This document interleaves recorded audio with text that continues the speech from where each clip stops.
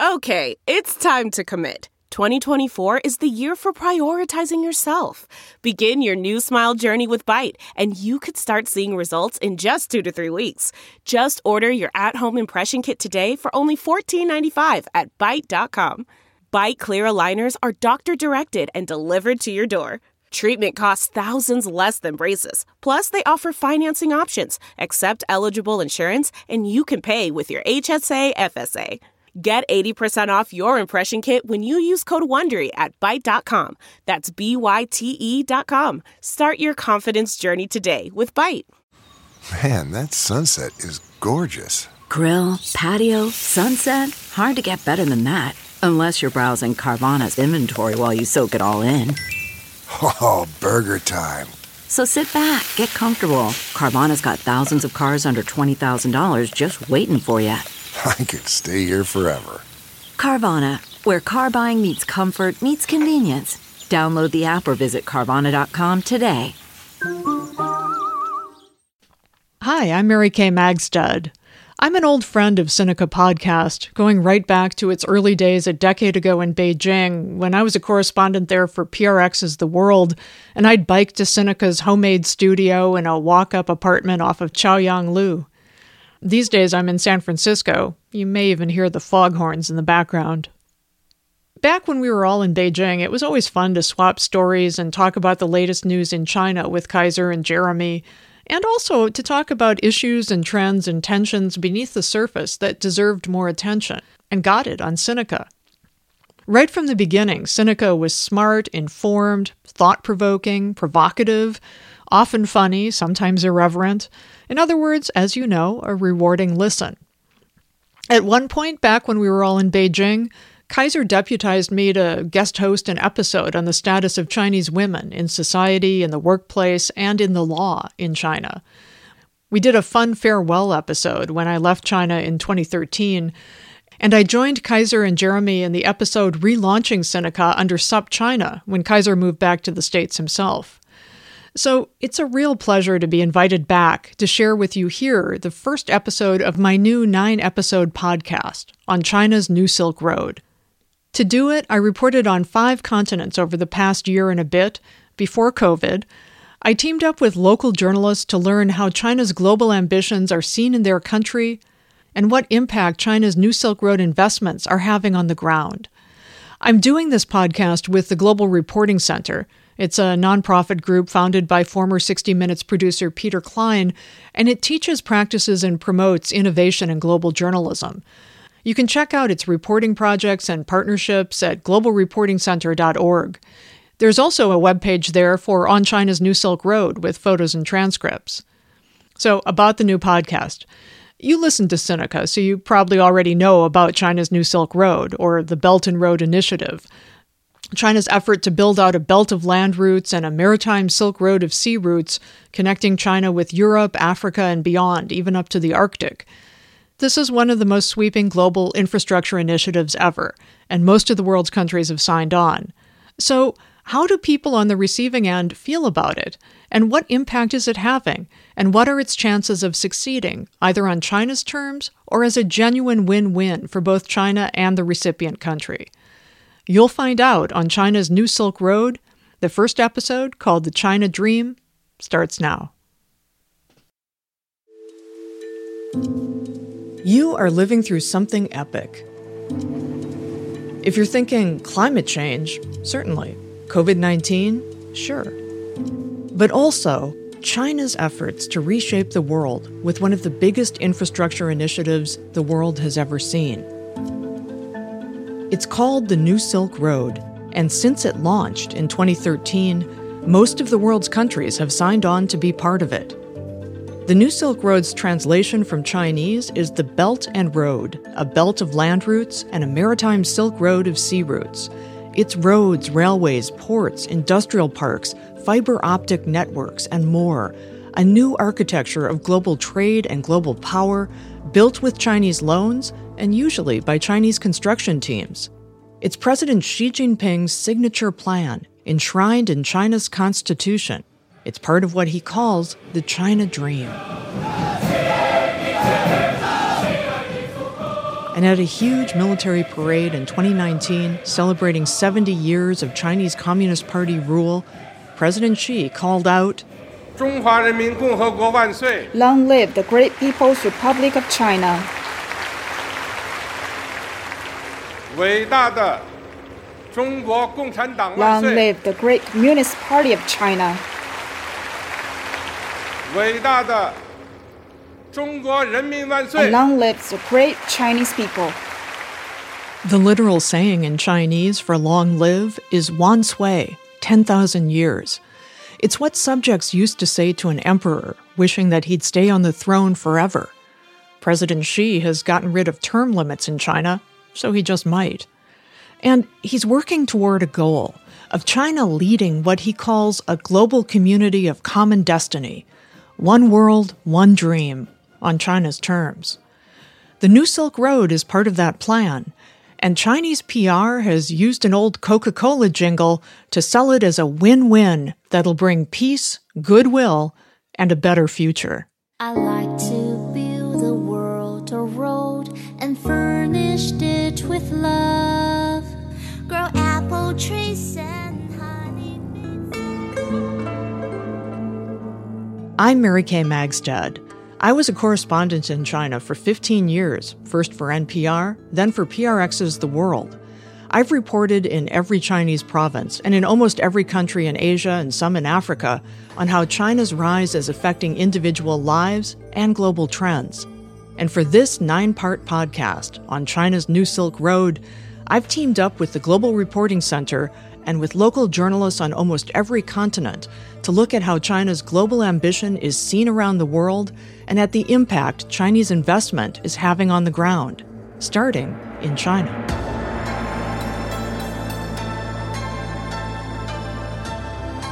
The old Silk Road brought caravans of traders to China, Indians, Arabs, Persians, and it brought Chinese goods to the world.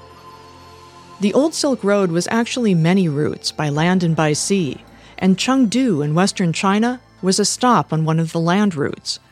It was known for its convivial tea houses and for its exquisite silk brocades, so prized that they were sometimes used as currency on the Silk Road. Chengdu today has 16 million people and one of the fastest-growing economies of any city in China, thanks in part to many of China's factories moving west in recent decades. But school children here and elsewhere in China still learn how to make silk. One day, somebody handed you a very small piece of paper with some dots on it, and those are the eggs. And then you just put it in a shoebox. And put in mulberry leaves. And then it just hatched. At first, it looked like black thread, tiny, tiny, dark black, and then start to grow, and it turn white and fat and gross. And then they weave cocoons. But after a while, I feel, okay, there's a dead worm inside. So I think my mom cut it open and then got rid of the body and just kept the silk. Shuang Li is a native of Chengdu, and she did all this as a school kid here. She's now a journalist. She worked for a decade for Reuters news agency in Shanghai, and these days she lives in the San Francisco Bay Area, as do I. When she was on a visit home to Chengdu the summer before COVID hit, I visited too, so we could look together at the role Chengdu is playing on China's New Silk Road. For starters, it's one of the many examples in China of how new infrastructure done well can transform people's lives. I think it's quite amazing just to think about it, how fast everything is going. We're at the Chengdu East high-speed rail station, watching travelers roll their suitcases, set to travel around the country in a fraction the time it used to take. It's part of a whole high-speed rail network that sprung up in China over the past decade. I remember the early years when China was building the high-speed rail, and a lot of people were very skeptical of this is such a huge investment, how can you get back? But then just within a few years, it completely changed the way that people travel. And the progress has been dramatic since Shuang was a kid in the 1980s and 90s, when China's economy was just taking off, and most Chinese still lived in the countryside. Now, most live in cities, and most have moved out of poverty. Every time we go around outside of the city a little bit and we see all these buildings, my mom always worries about the farmland. She's always like, where the farmers go? What happens to our food? Because Chengdu traditionally used to be one of the breadbaskets here, because we have the great irrigation system that it never gets flooded, really. So there's always a good harvest. But now all this good farmland are buildings. Lots of buildings, miles of office and apartment high-rises connected with new highways and a new subway system. And this is a story that's happening all over China. Tens of millions of Chinese villagers and farmers have had to move, not always happily and sometimes violently, to make way for this new urban life. And as Shuang shows me around a well-heeled shopping street where she used to go as a kid, when it was more chaotic, with more people getting around on bicycles and few having much money, Shuang says life has gotten better in a few ways. I'd say the air now is much better than when I was growing up, because I remember when I was growing up, if you look around, you don't see any green leaves. The only green leaves you see are in the spring when the new ones are coming out. And in the summer? In the summer, they're dark, they're black. Jeez. Because back then, China was getting much more of its energy from coal. Coal still makes up most of China's energy mix, but it's using more wind, solar, and hydropower than it used to. Still, the state-owned companies behind the coal industry remain powerful. And for all the talk of a clean, green New Silk Road, even now, its projects include a couple hundred coal-fired power plants. One was a $2 billion project for a coal power station in Kenya with a 700-foot smokestack. Protests broke out and stopped it. The poorest of the poor don't just want to have the same model of development where, yeah, they can turn the lights on, but then they're going to choke and die an early death because of air pollution. We don't need to be making those decisions anymore. Natalie Bridgman Fields is the founder and executive director of Accountability Council in San Francisco. It's a nonprofit legal advocacy group, and it's helped local communities around the world protect their environment and civil rights on the New Silk Road and beyond. All around the world, communities are being impacted by Belt and Road projects in a variety of ways. Social impacts, forced displacement, environmental impacts, and communities are coming to us, and a number of our civil society colleagues with grievances that they need redressed and are seeking solutions related to the Chinese investment in particular in those projects. And Natalie says the Chinese government is at least sometimes listening, including to pushback at home.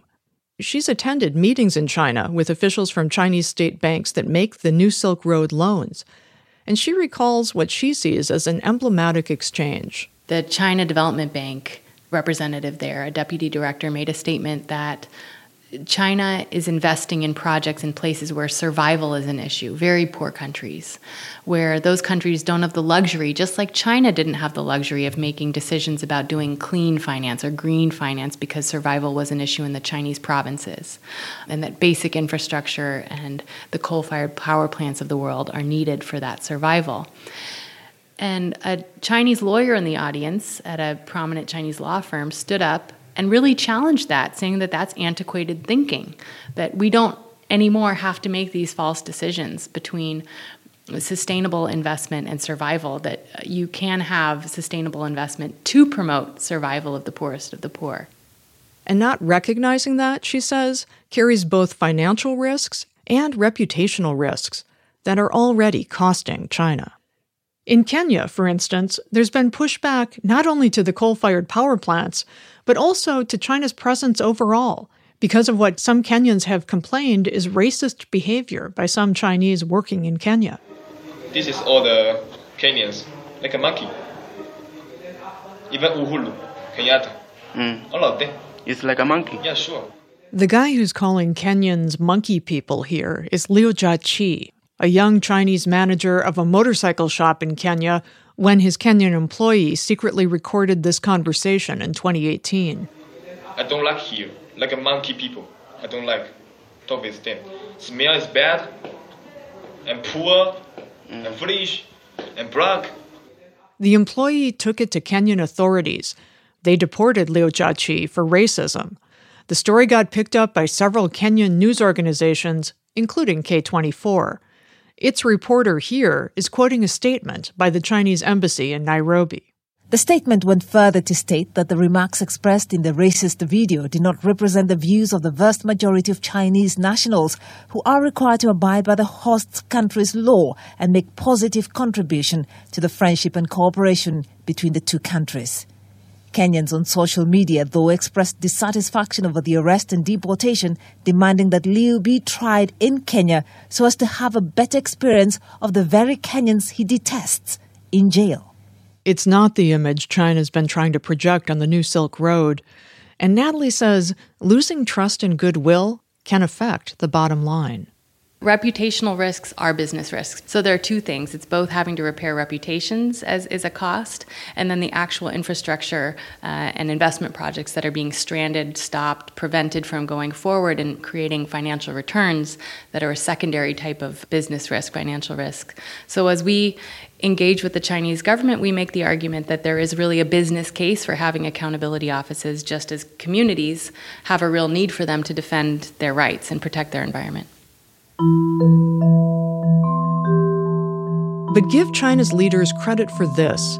They have a record of being pragmatic. Former leader Deng Xiaoping used to call it crossing the river by feeling the stones. Figure it out as you go along and course correct when you need to.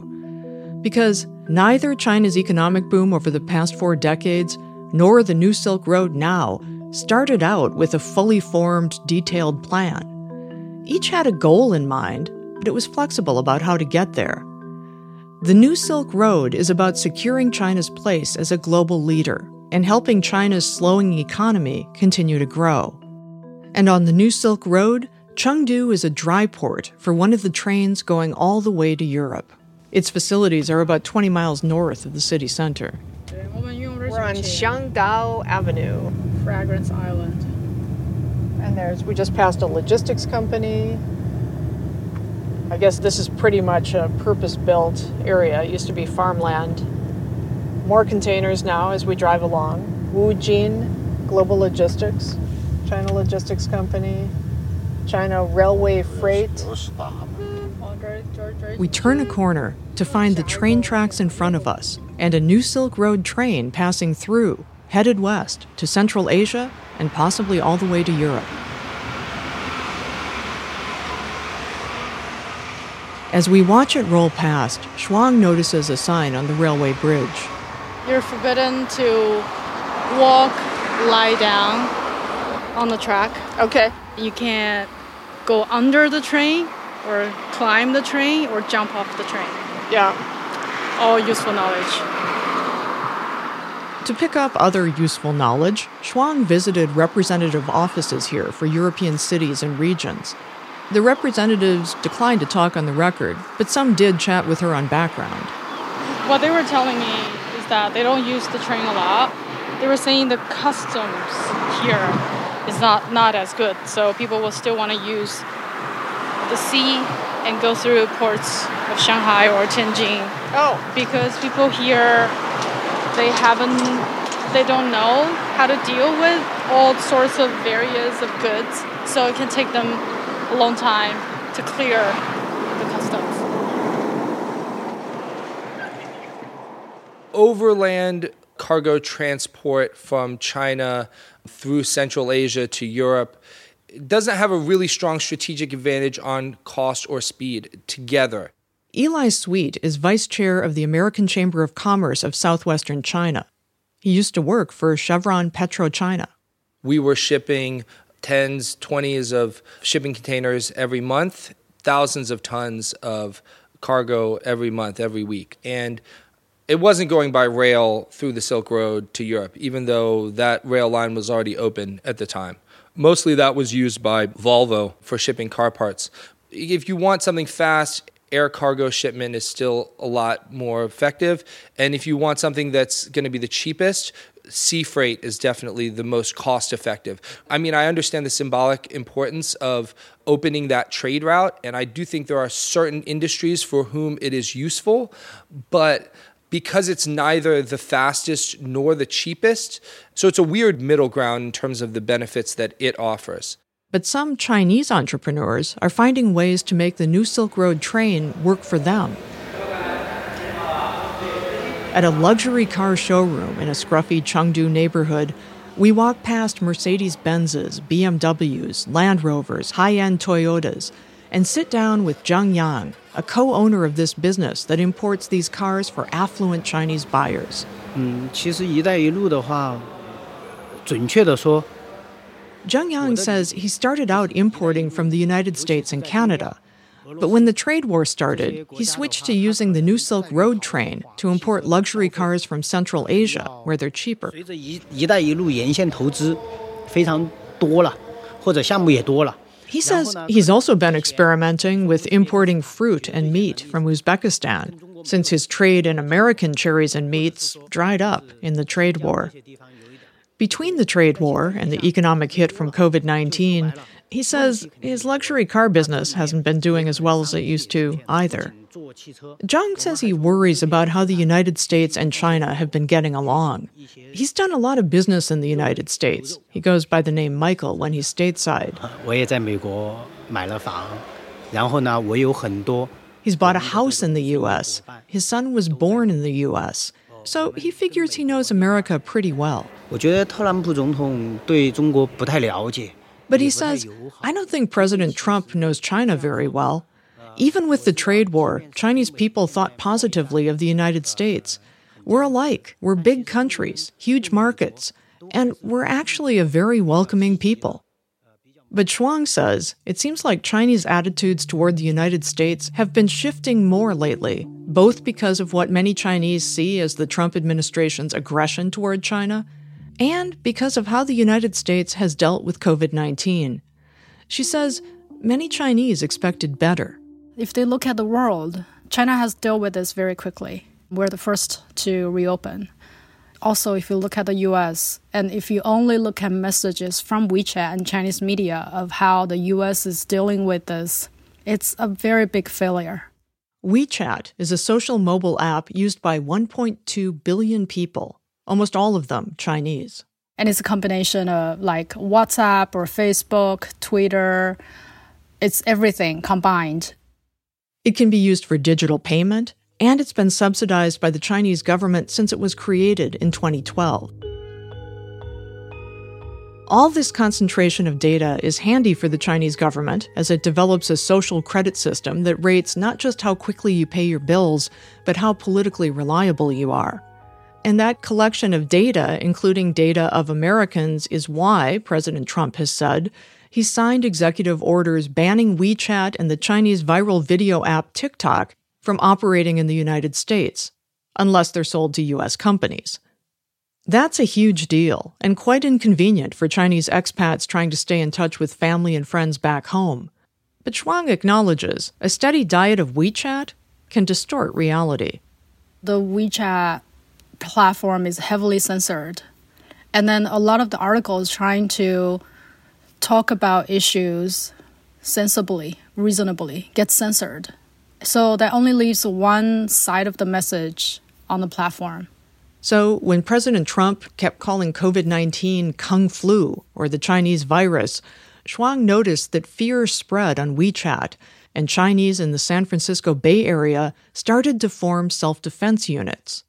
So the idea is if the Americans turn on us, and if the police don't show up fast enough, you call in the WeChat group, call for help, and your neighbor will show up.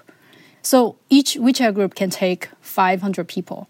But in some cases, there are so many people in one zip code. They have to set up several chat groups for one zip code. And I was curious because I lived there at the same time, and I did not have that kind of fear. So I wonder where does that fear come from? So where do you think it comes from? My theory is that if they only read messages from WeChat, if that's their main source of information, that's where the fear coming from. That's a problem anywhere if you listen to just one news source that spreads disinformation and censors dissenting views.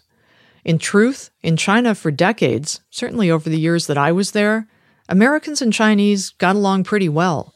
And over the years, Chinese have absorbed a lot of American culture.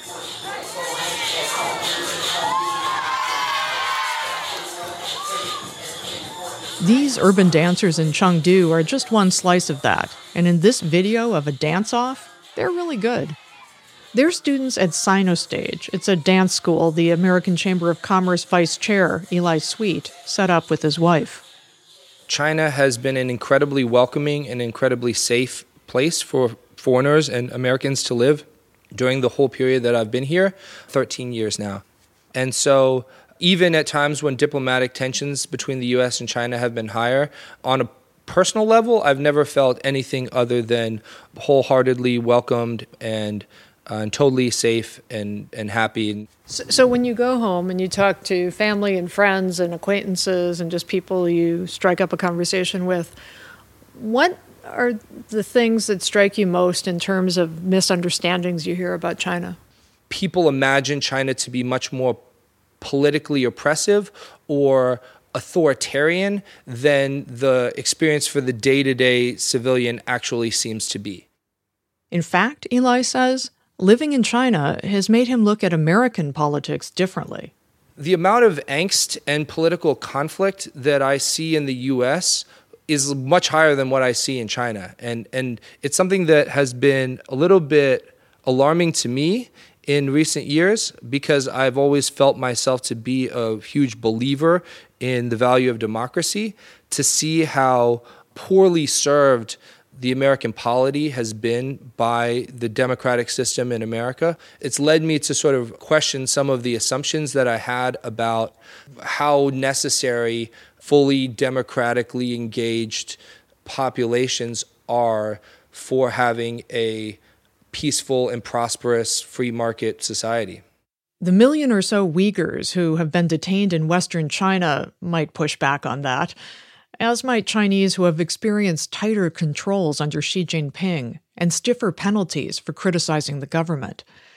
It used to be that the Chinese government used online gripes as a way of staying current on public opinion, even as the government managed hundreds of thousands of protests over the past couple of decades, sometimes peacefully, often by force. Now, surveillance is everywhere, online and in person through surveillance cameras. The tighter controls mean many people have learned to be more careful about what they say and where. But there are still gripes, including about all the money the government is spending on the New Silk Road, when there's still plenty of need at home. 如果从其他国家来说的话，我觉得应该还是中非他们那边的，因为确实他也是得到了。 This woman works with a property development company in Chengdu. She only wanted to give her family name, Dai. She told Shuang, I know we've done a lot for Africa. Maybe we've given them too much. Maybe it's good for us in the long run, but it seems like we're getting too little in return right now. Mostly, we're just giving them aid. China has invested a lot in Africa over the past 15 years, and that's helped Africa become economically the second fastest growing region in the world after Asia. But most of China's New Silk Road funding in Africa is loans, not aid. And when the COVID pandemic hit, many developing countries in Africa and beyond asked for debt relief. Many remembered too well how Sri Lanka got overstretched with debt to China, and to pay some of it back, it had to give China a 99-year lease to a port and an area around it the size of Manhattan. Still, China was slow to agree to debt relief until the G20 made it a policy and China went along. Even then, Shuang remembers how China's state-run media played it. I was looking at one article on the Chinese media talking about the forgiveness of debts. That article in Chinese was positioning ourselves as, oh, we're doing this such a great thing. It's not because you caught for it, but we're so generous, so we're doing it. China's taken heat for being less than generous with some New Silk Road countries, for charging relatively high interest rates with short repayment schedules compared to the World Bank and the Asian Development Bank, to countries that may not have the capacity to pay them back that quickly, or, in the face of COVID-19, maybe not at all. If China has come in and they've lent irresponsibly, that is inconsistent with the debt sustainability profile of that country, then why should they get paid back? This is Larry Greenwood. He's a former vice president of the Asian Development Bank, and before that, a U.S. diplomat for 30 years. In the midst of COVID, we had a socially distanced chat over Zoom. It reinforces the point that we need to be out there offering, we meaning the West, not just the United States, offering an alternative to Chinese financing. And that predatory financing isn't on its own the perfect weapon, because it can easily backfire. China's government has protested that it's not intentionally laying debt traps for vulnerable countries. And Larry gives China credit for doing many things right when it comes to building infrastructure at home and abroad. So China's very good at infrastructure. They build it fast. They build it pretty good. And they also, when there is the appropriate framework surrounding a project, they can build it clean, no corruption, environmentally sound, with good resettlement compensation. And they were, for myself, they were by far the best borrower in terms of implementation of projects that I had in the Asian Development Bank. There wasn't anybody that came even close. And he says the China-created Asian Infrastructure Investment Bank runs on standards similar to the World Bank. But Larry says China's state bank lenders sometimes go in more aggressively, without doing what the World Bank and the Asian Development Bank do, make sure that recipient countries have policies in place so their new infrastructure will make money and they can pay back the loan. China's stance is that it doesn't impose conditions. It doesn't interfere in other countries' internal affairs. But Larry says without needed policy changes, some projects don't have much of a chance. The problem is if politics becomes too much of an element of what they're doing, if they're only doing projects to appeal to the leaders or only doing projects that are important for their kind of geostrategic interests because they need connections to particular places, the country is not going to get the same kind of developmental effectiveness out of the project that they would otherwise. And that's not good. So it's going to be how they do it, it matters. How they've done it up until now has been a mixed bag. Some local populations complain that government elites make the deals without considering what local people need and want. There have been complaints about unsustainable debt, and jokes about how some of these projects feel more like a double win for China than a genuine win-win for each country.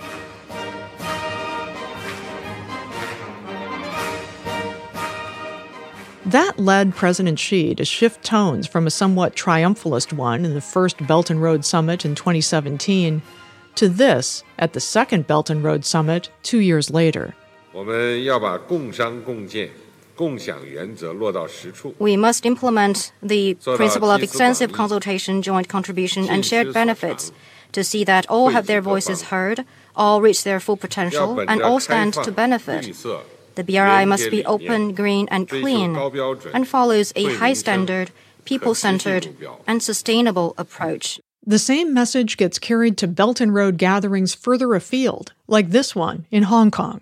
A very warm welcome to the second edition of the Belt and Road International Food Expo 2019 Hong Kong. Diplomats lined up on stage to clink champagne glasses with Chinese officials. Let's say cheers together. Ready? 3, 2, 1, cheers! Congratulations and a great success to Belt and Road International Food Expo Hong Kong 2019. The Europeans on stage looked a bit bemused as gold confetti rained down. After the toasting ceremony, we'll be now proceeding to the signing of several memorandums of understanding by the representatives of our country pavilions and witnessed by their government trade departments. Once all that wrapped up, everyone spilled into the exhibition hall, where hundreds of vendors from dozens of Belt and Road countries were promoting goods like rice from Vietnam, chocolate spread from Indonesia, wine from Slovenia, frozen food from Pakistan, and produce from Peru. Peru's Consul General to Hong Kong, Sergio Avila Traverso, was measured in his thoughts about the Belt and Road.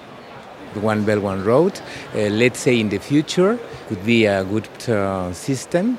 Now I think it's a very young, I would say, organization, schema. In the United States, and certainly in the current administration, there's some anxiety, I think, about the Belt and Road and, the political aspirations perhaps behind the economic build-out. What do you think Americans need to understand about the Belt and Road from your perspective? I think also United States was one of the open market leader historically, no? And I think the world is changing. It's a globalization, and I think the world is for all.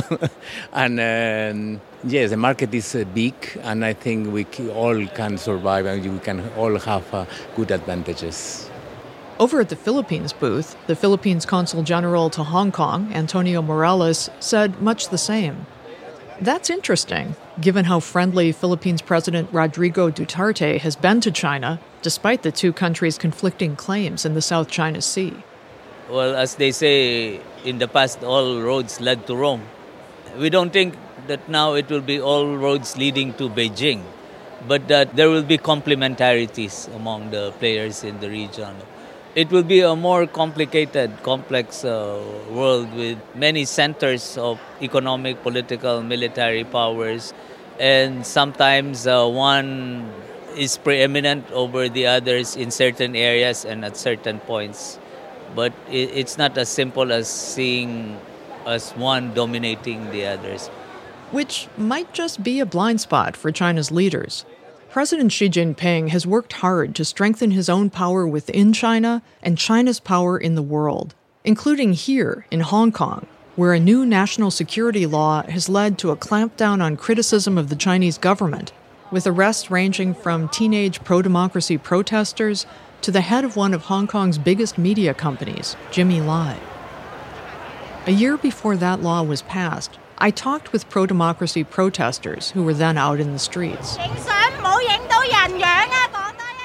A pastor in his 60s who asked that his name not be used predicted what would happen if a national security law came into force. So people would be living in fear.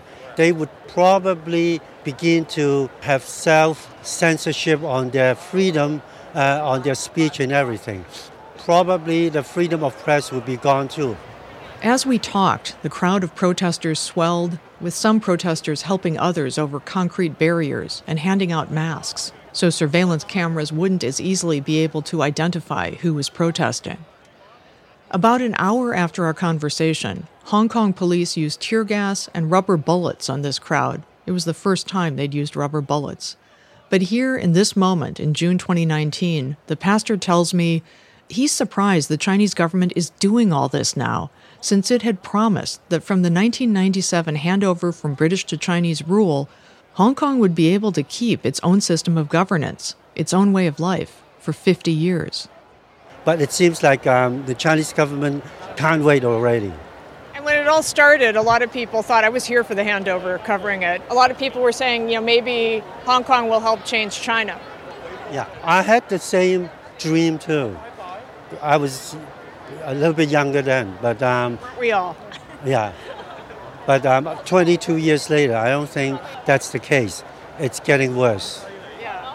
So it's a little ironic that this is happening at a moment when China is really trying to make a case to the world that China should build out the Belt and Road, that the center of global trade should be China, that it'll build infrastructure in all these different countries, and everyone should trust China and believe that it's going to be a win-win.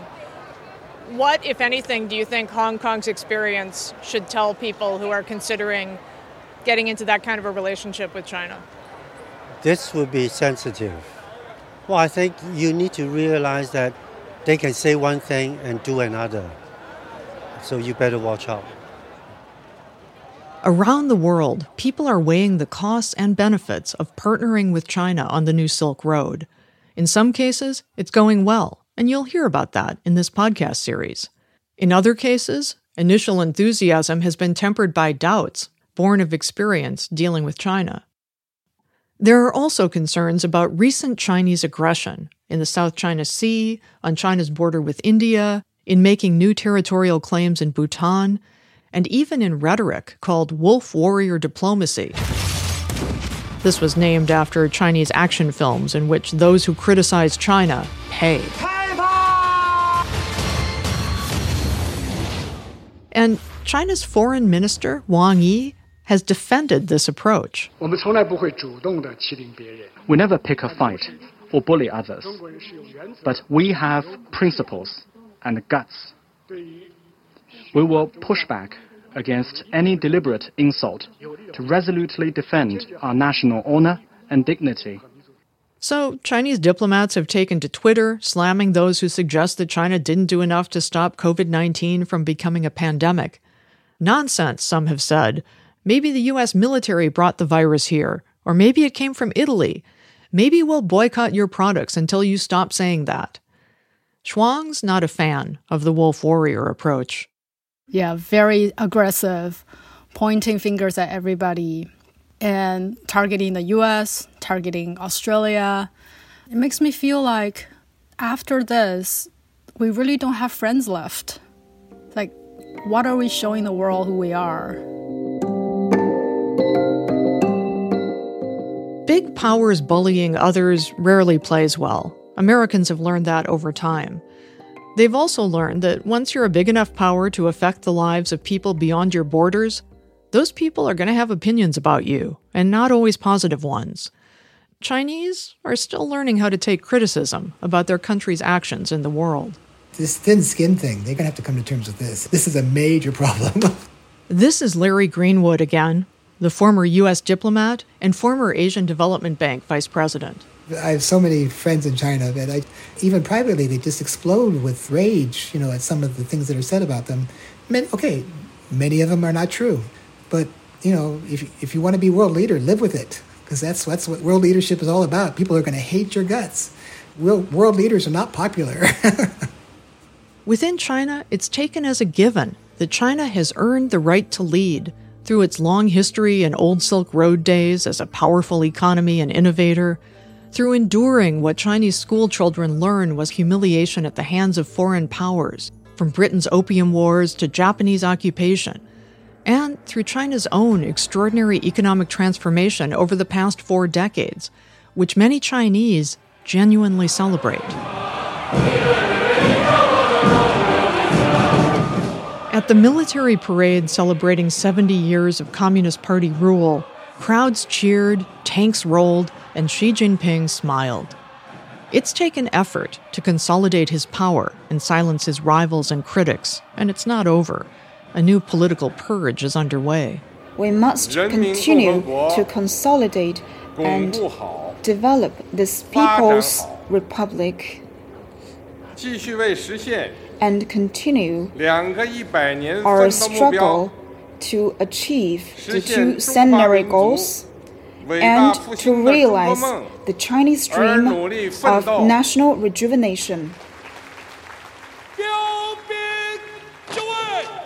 To achieve those goals, President Xi has called for military-civilian fusion, merging China's military and civilian efforts and technologies, and having state enterprises and private companies work more closely together to help China rise in the world and to achieve President Xi's version of the China dream. But individual Chinese have long had their own dreams, some not so different from the American dream. As the saying goes in China, people can sleep in the same bed, but they'll have different dreams. And outside of China, on the New Silk Road, China's leaders are discovering what a challenge it is to make people dream your dream, much less accept it as their reality.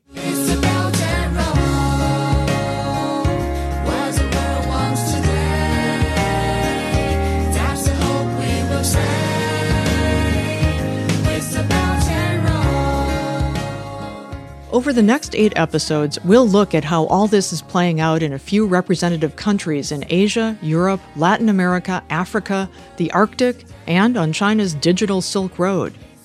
For this episode, many thanks to partner reporter Shuang Li, who is also our Chinese language researcher for this series.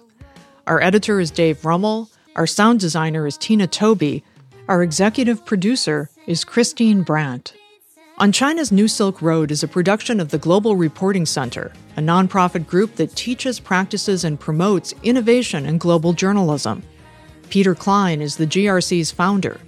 Philippe Le Billon, a GRC partner and geography professor at the University of British Columbia, provided valuable input to this series.